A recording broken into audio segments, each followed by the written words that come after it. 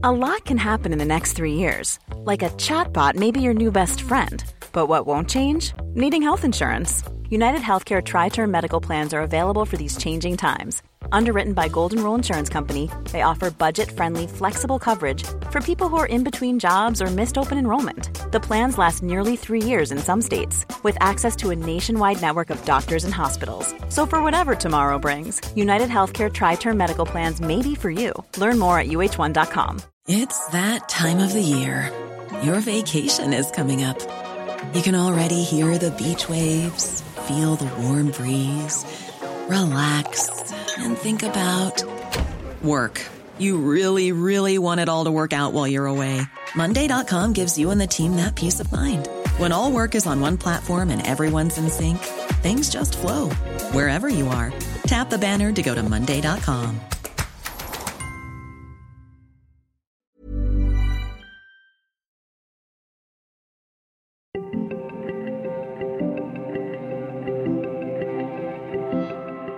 Hello, you're listening to Stories of Our Times. I'm John Pienaar at Times Radio, bringing you something a bit different today.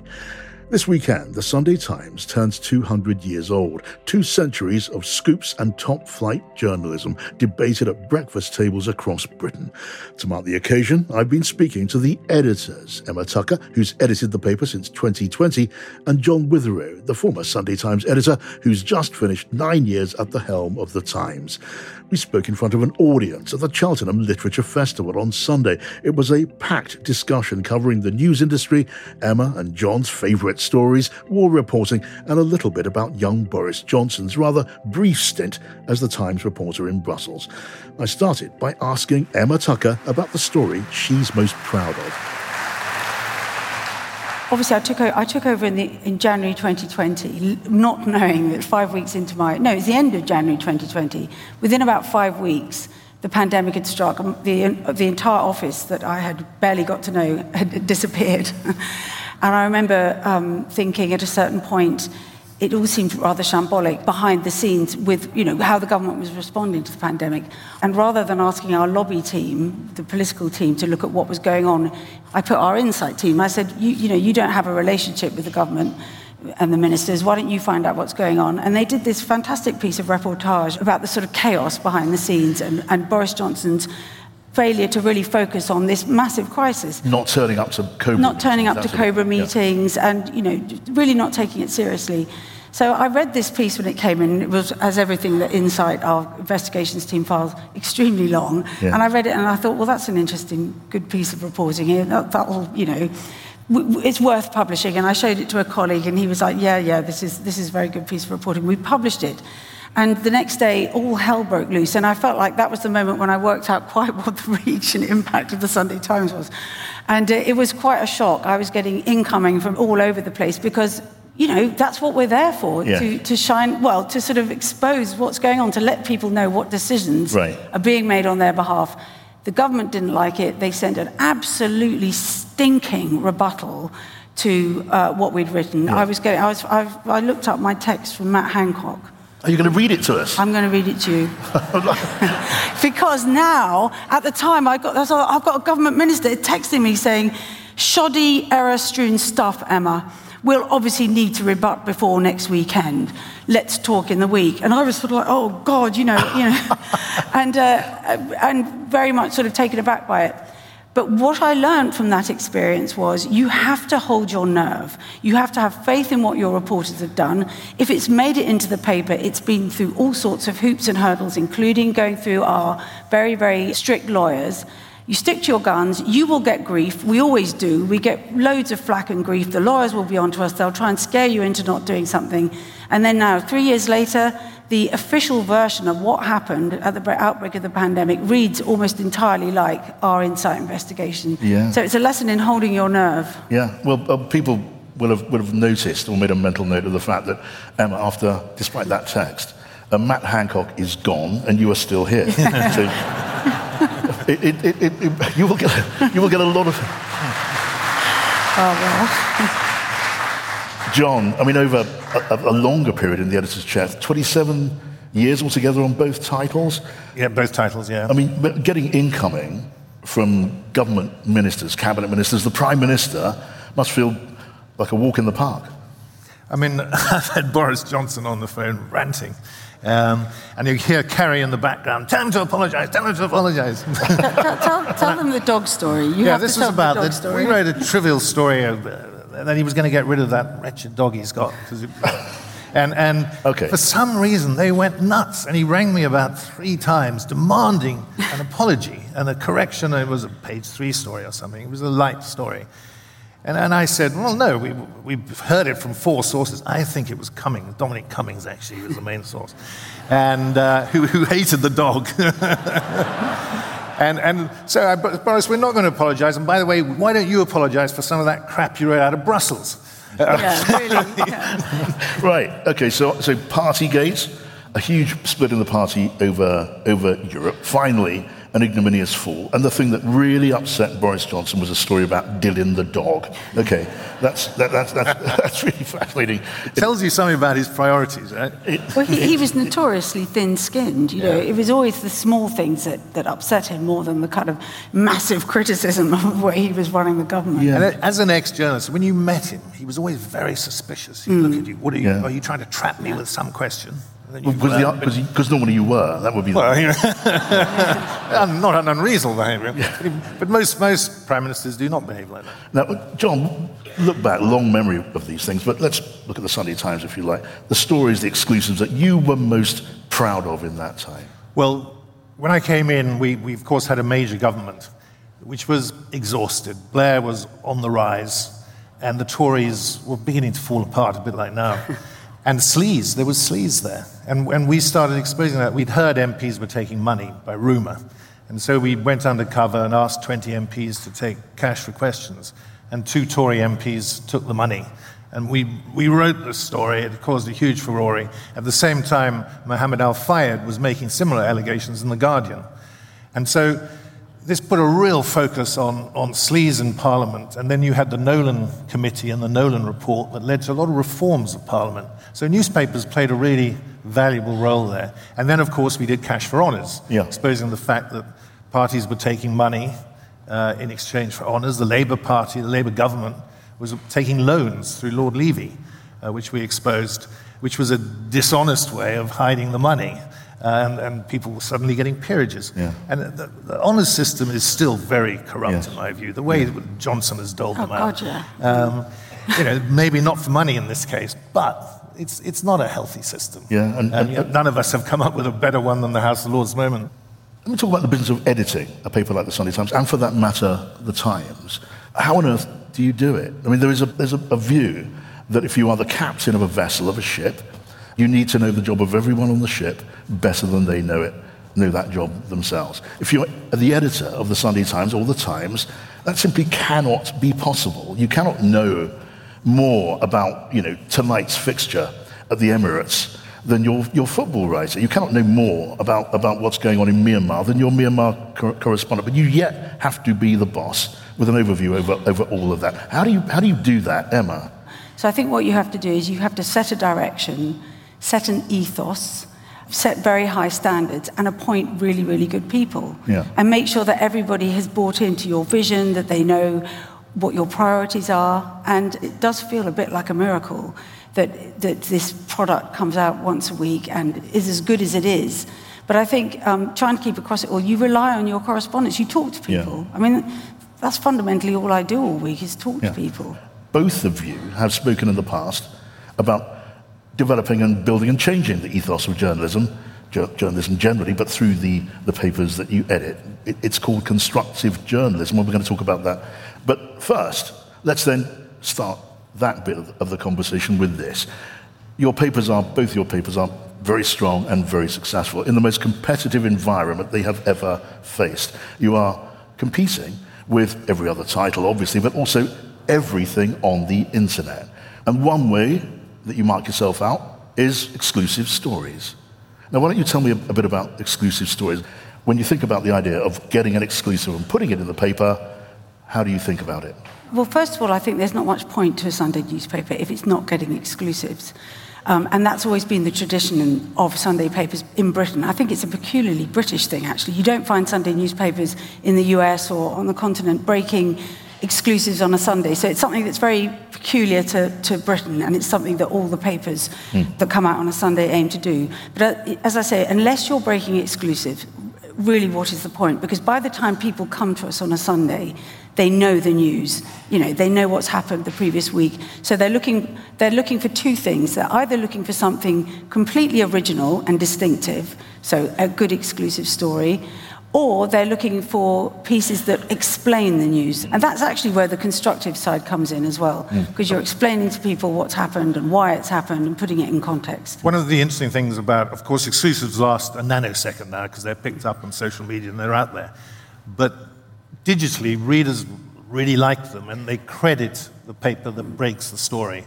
If everybody's got more or less the same stories, which is often the case, it doesn't make the Times and Sunday Times that interesting. But if you've got exclusives, readers love them. They feel the paper's doing something. It's going that extra mile, and it's exposing wrongdoing, ideally, and changing things for the better, and that should be a key objective. Just for a moment, we've been talking for a few moments. I just want to hear a bit more about you, Emma, and you, John, and a bit about the making of an editor of the Times or the Sunday Times, because this is, to me, very interesting. If I go back a little bit into your beginnings in journalism, and also with you, Emma, but start with you, John. When you started your time as a journalist, you were a broadcaster. Yes. In Southwest Africa. Yeah, as it was then. As a boy broadcaster, but on the World Service, broadcasted to very many people. I mean, and you were getting, I know, enormous heat from the apartheid regime in South Africa then, as a very young journalist. You went on to be a war correspondent. You covered the Iran-Iraq War. You were on the HMS Invincible in the Falklands War. And when you look back on that, John, tell us how that early experience helped form you as an editor. What did you take away from that into the editor's chair? I was a sort of William Booth of war correspondents. They didn't intend me to go to the Falklands. They wanted to send Robert Fisk, who was a sort of star foreign correspondent, but he couldn't make it. So I went. And it was incredibly illuminating. As an editor, it enables you to understand better what the correspondents are going through in the field, and the difficulties of communications often, of getting the information, getting it back. So it gives you some affinity with them, which is very useful. And the Sunday Times over the years has had outstanding foreign correspondents. Yes. I mean, Marie Colvin, who tragically was killed in Syria a decade ago. We had David Blundy, who himself had left the paper but was killed in El Salvador. But going back, Nick Tomlin was killed in Israel, in Golan Heights. It's outstanding reporters taking great risks. Yes. And the paper's very proud of its foreign coverage over the years. Yes, and Emma, you would say the same on this.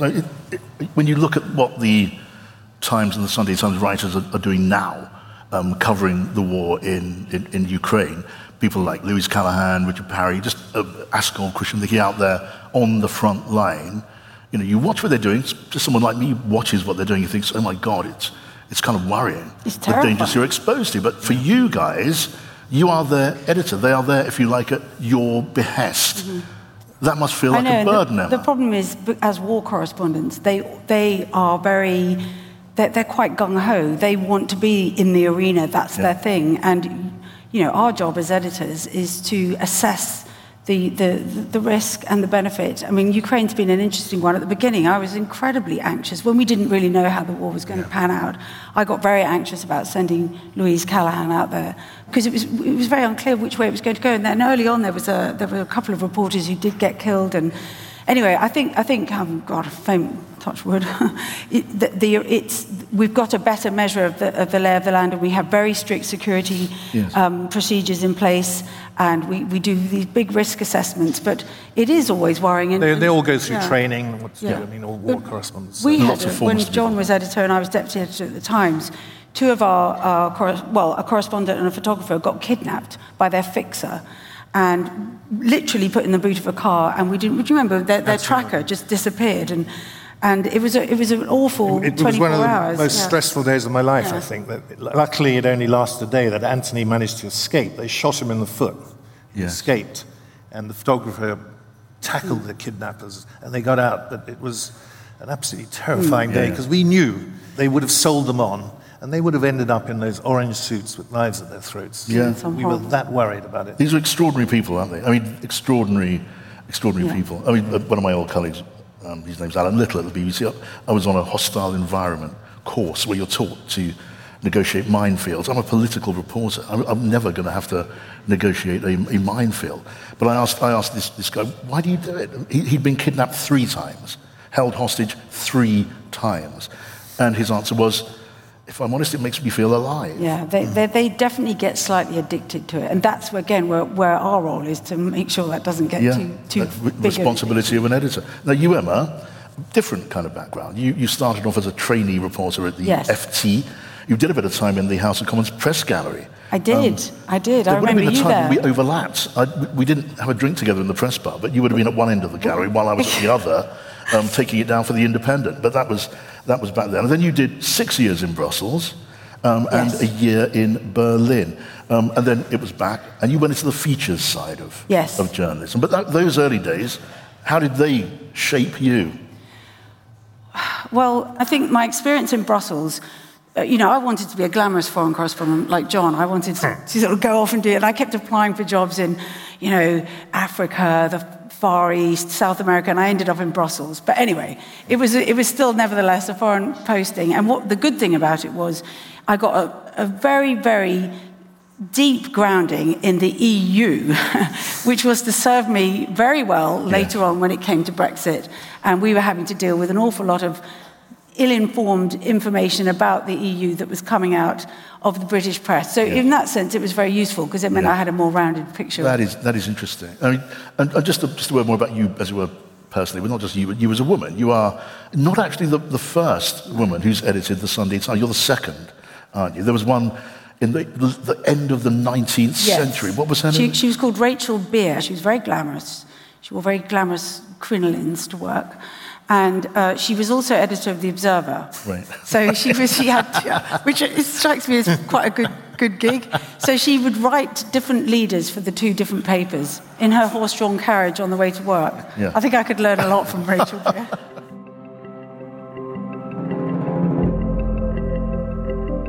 We'll have more from Emma Tucker and John Witherow in just a moment. That's after a message from a colleague. For 4 years, a civil war raged at one of the richest university colleges in Britain. She decided to tell me that Martin was in big trouble. Was it a plot to bring one man down? They're allowing the silence to prosecute you. Or was something else going on? It seemed to me merciless, pitiless. I'm Andrew Billen, a journalist at The Times. A new series, The Feud, begins this Thursday, here on Stories of Our Times.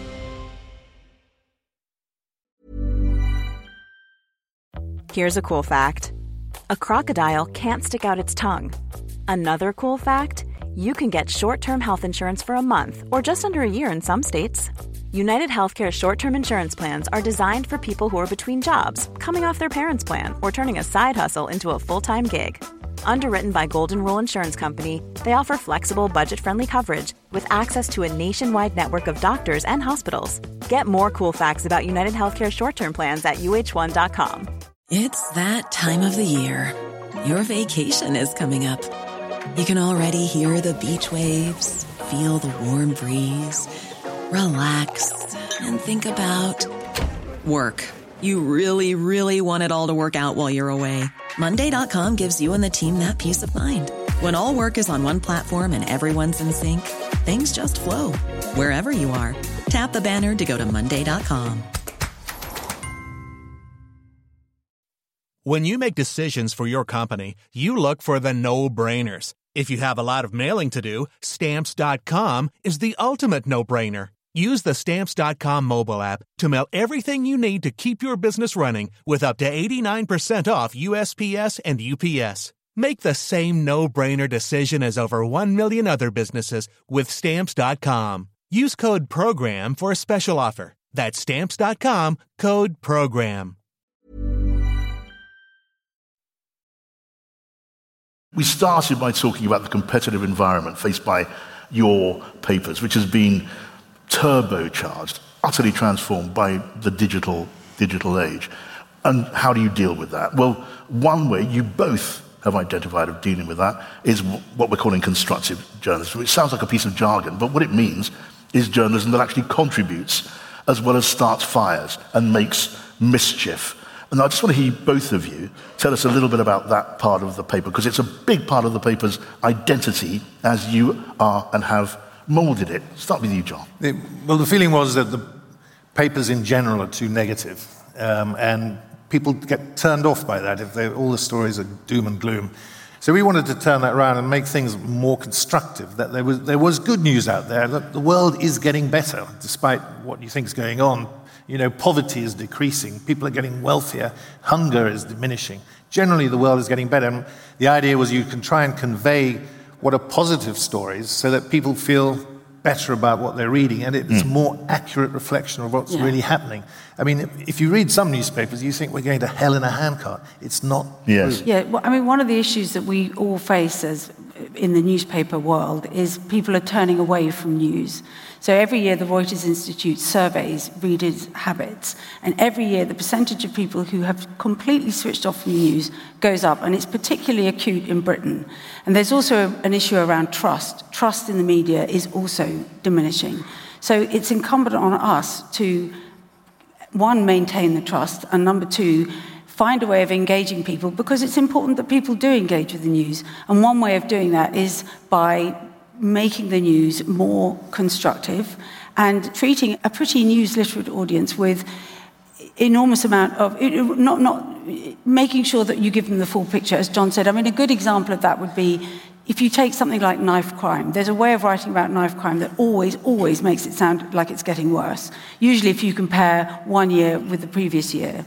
But if you compare, say, 1 year with where you were 10 years ago, you see a very different picture, that actually over the last 10 years, knife crime isn't what it used to be. Or, you know, likewise with whether it's questions around poverty or social issues, usually if you put it in context, you'll get a very different picture than if you just take the latest set of figures. Yeah. I mean, that sounds very basic, but it's something that we've been guilty of not doing in the past. So people want the whole picture.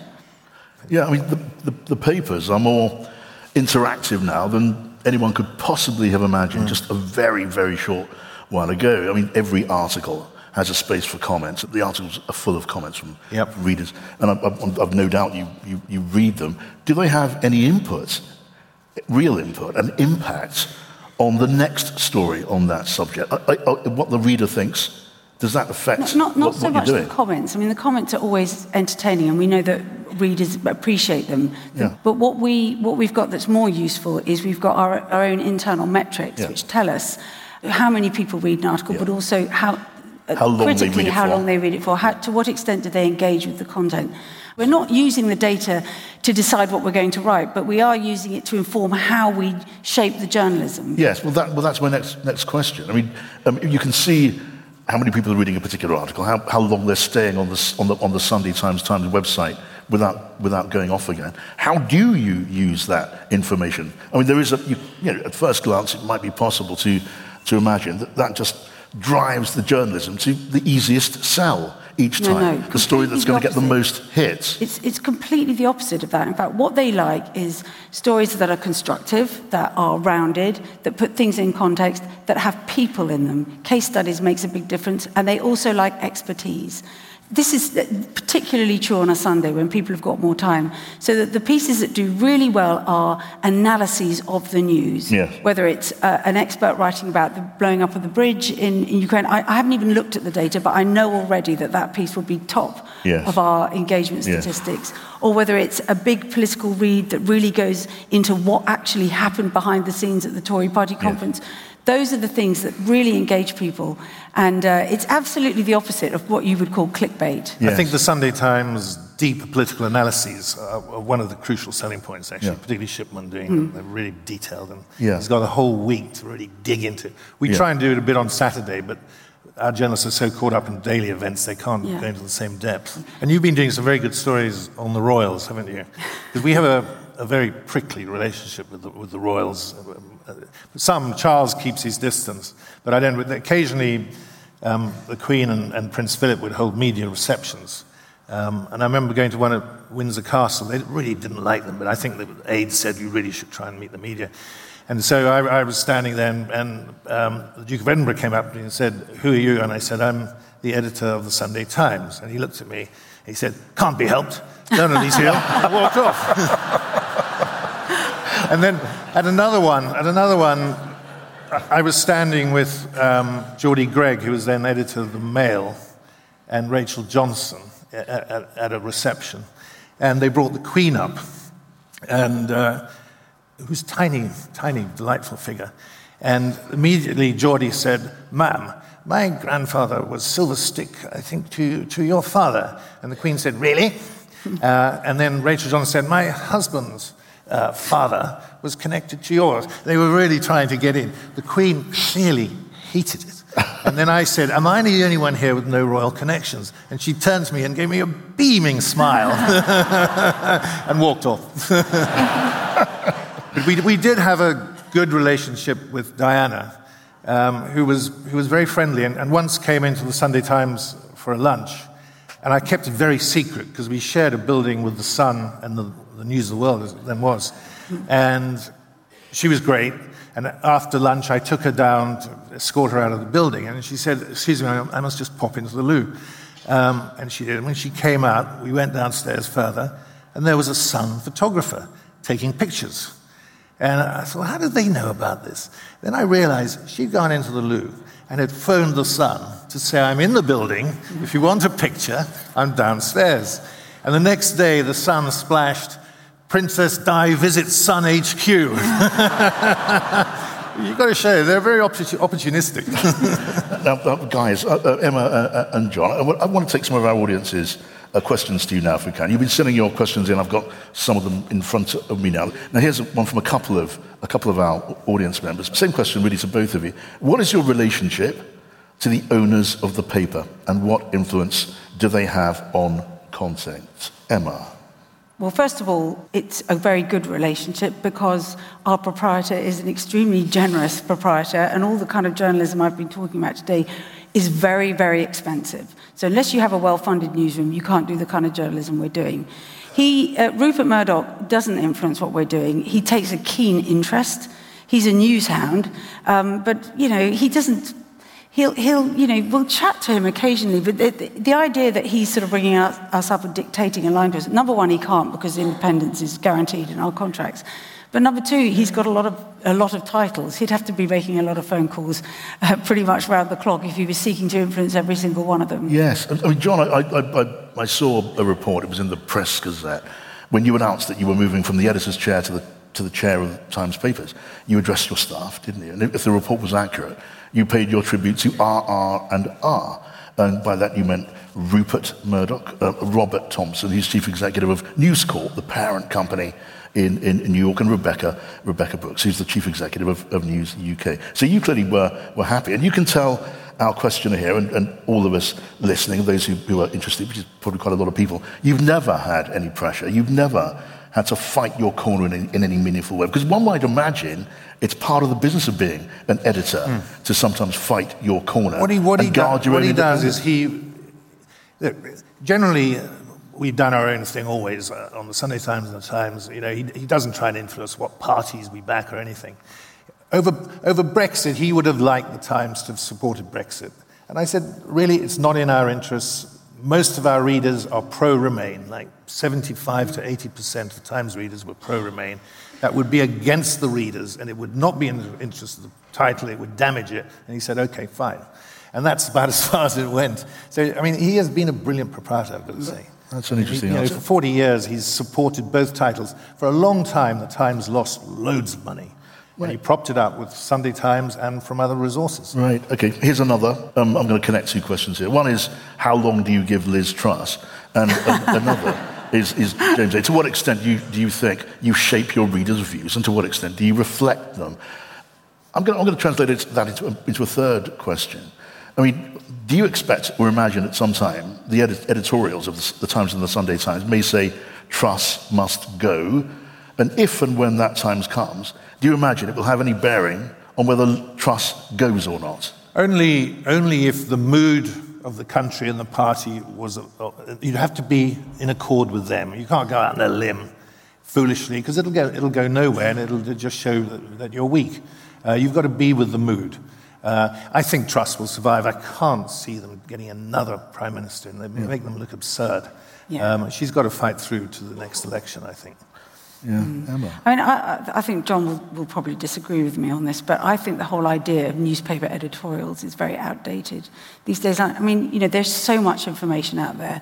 There's so much opinion out there. Why does it matter what the Times or the Sunday Times or the Sun, for that matter, say about whether a Prime Minister should stay or leave? So I sort of feel there was a time back in the day when Times editorials were really, really significant and had huge impact. But these days, I think it's a little bit of a vanity. I'd quite like to abolish them. I think people do read them, and they're interested, because they are reflecting. We're trying to reflect what readers think, and readers let us know underneath. They do, yeah. yeah. I think, well, two completely points of view there. I mean, I will say this, that back in the day, which was only the day before yesterday, when I was at the BBC, when it came to elections, there would come a point when the Sun newspaper, to take that example, would decide who they were going to support. And on that day, as sure as eggs is eggs, one of us would be sent down to the press room of the Sun and print the paper coming off the presses, because it was seen as a big, big moment, evidence of a change in the... I think a paper like the Sun or the Mail can influence readers, because they make it a front page. They go really... We don't do... Less so you. Yeah, we don't do that. We don't campaign for a politician or party in that way. We will just write leaders that we think are sane, actually. Yeah. Sane, but we also have to be honest about who's reading us as well. I mean, our big aim at the moment is to attract a new readership, because we've got the sort of print audience covered. We know they'll keep coming to us, but when it comes to influencing younger readers, we are up against, as discussed earlier, a whole new world. And so, we might influence the people who read us anyway, but as to whether or not we have any influence on anybody under the age of 45, I doubt it. Yeah, there's a wonderful absence of megalomania in these answers. I mean, just from my experience, I think if the Times came out and said trust must go, or the Sunday Times, it would be a big deal. I mean, you have more power, I suggest, than either you're aware of or you're prepared to admit having. I don't think it would be terribly controversial, would it? I mean, no one's going to really give you a hard time for suggesting that Liz Truss should go, other than that it would be more disruption, but no. She's not exactly... Well, Downing Street wouldn't be very happy, but there is that. When it comes to Downing Street, tell me a little bit about that relationship. I mean, there will be times, a few times in the course of the year, I don't know how many, when the Prime Minister, him or herself, will be on the phone to you. How do those conversations go? How do you handle that? Have you been shouted at? Do they charm you? Do you charm them back? Do you shout back? When you go and see them, they often tell you something. They'll talk to you, and the next day they'll go on TV and say exactly the same thing. So you think, well, what was the point of that? But what you do discover is what's on their mind and what priorities, and that's valuable. Yes. So I remember going to see Gordon Brown once in the evening, and he offered me a glass of wine, which I took. He drank water. And he had a little chart about the NHS, and he was drawing all lines over it, saying we're going to do this and that. It was really micromanaging. And I thought, this is odd. You're the Prime Minister. You've got all these problems. Why are you worrying about one tiny aspect of the NHS? It just gave you an insight into how Gordon Brown's mind worked, which is helpful. Remind them about your conversations with Theresa May. Oh, they weren't conversations. You'd go and see Theresa May, and you'd ask a question, she'd answer it very briefly, and then there'd just be silence. So you'd think, well, here's another question, and then there'd be a very short answer. And they were the most difficult conversations I've ever had. And everybody else who's dealt with her says that was the problem. We used to discuss her walking holidays. She couldn't communicate. Yeah, we ended up talking about her walking holidays, trying to have something to talk about. Here's one from Tom Canham in the audience, who says, to both of you, how can we raise the quality of public debates in the UK through a better press? Which is a straightforward, simple, and incredibly important question. Emma? Well, I think it is a very important question, but, the press covers a multitude of outlets, and we would definitely hope that the kind of journalism we're doing, where we're really trying to explain stories and uncover things at the same time, it is raising the debate. Yes. I think, I'll tell you one thing that's really interesting is I think the press used to get away with a lot more than it does now, partly because there was less scrutiny of us. But with the internet, we are challenged. We're challenged all the time if we get things wrong or if people don't like it. I mean, it's very true. It's improved the quality of the press. Yeah. We're under total scrutiny all the time. Yes. So it's a positive. Yeah. It really is. And here is one, Emma and John, for you.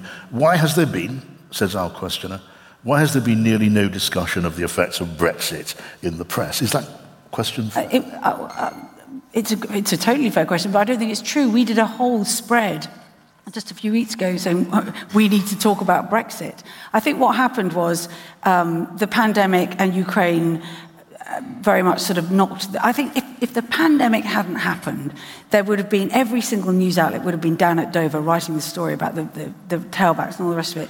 But interestingly, I was in Birmingham last week for the Tory party conference. There was much more chat around Brexit than I expected to hear, because I think as the sort of, dust lifts from the pandemic and from Ukraine, there's this an indisputable fact that we're coming out of it worse than other countries, and people are finally making a connection from some really quite unexpected sources, actually. John? Yeah, I mean, generally the Brexiteers say you've got to give it a decade to see what happens. Well, we've had a number of years now, and there's not enough positive things. And the challenge to Truss is to try, or if Starmer takes over, is to try and get something positive out of it. Yeah. Otherwise, it'll be seen over a period of time as being far from a success. If he was here, he would love that presumption that he's going to be the next Prime Minister, which is not quite a total presumption, I recognise, but I couldn't resist picking you up on it. Last question, Emma. Editor of the Sunday Times, I don't know where you go from there, unless it is John's chair. Do you wish to sit in John's chair before too long? Well, the chair he just vacated, Indeed. Yeah, I'd love to, but it's just been filled by somebody else. So. Yeah, well, I didn't mean tomorrow. I mean, at some point. No, at some point, that would be fantastic. I'm sure Emma will go on to greater things even All right, I'm going to wrap it up. Ladies and gentlemen, thank you so much for coming. I do hope you've enjoyed our conversation. I know I have. Please show your appreciation. John Witherow, Emma Tucker.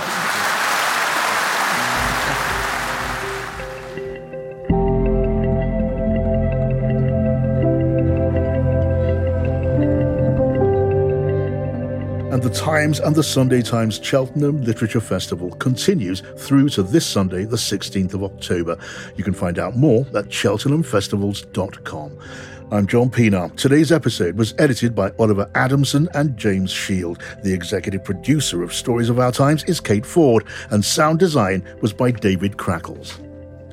Tomorrow, Andrew Billen from The Times will be here with the first of a new mini-series, The Feud. Don't miss it.